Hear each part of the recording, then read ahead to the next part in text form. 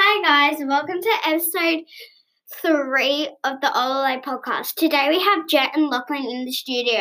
Hi guys. Hello Taylor, I'm excited to be here and to share my information about Peter and Paul.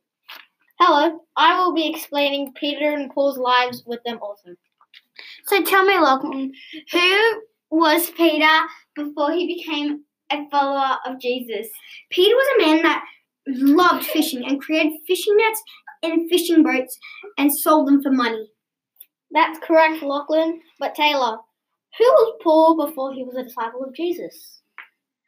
Well, Jett, when Paul was Saul, he bullied people because they believed in God and he was breathing threats. And guess what? He almost put people to jail because they believed in him. Thank you, Taylor. So, Jett, tell me, how did Peter become a follower of Jesus?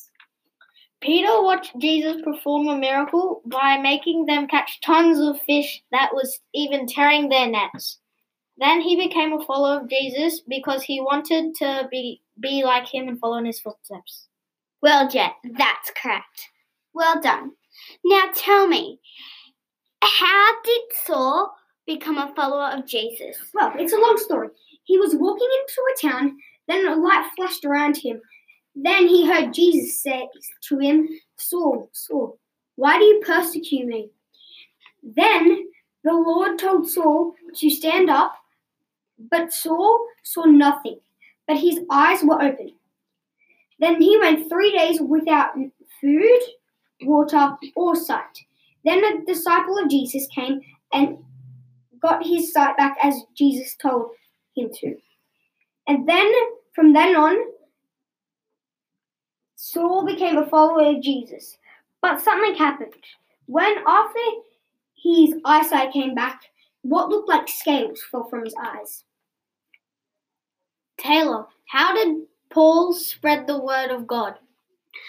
Well, Jett, he went to another country to spread the word. He even got beaten up and even got sent to jail just because he wanted to spread the word of God and wanted to make people believe in him that haven't heard him.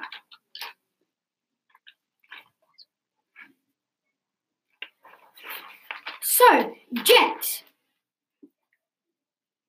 Nice work, Taylor. Jett, how did Peter spread the word of God?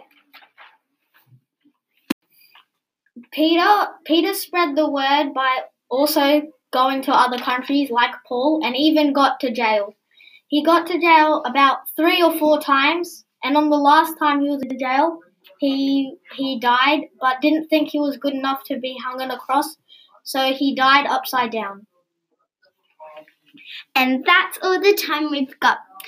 Thank you, Jett and Lachlan, for joining us of episode 3 of the OLA podcast. Now, you should also check out Acts 3, 1-10. Bye.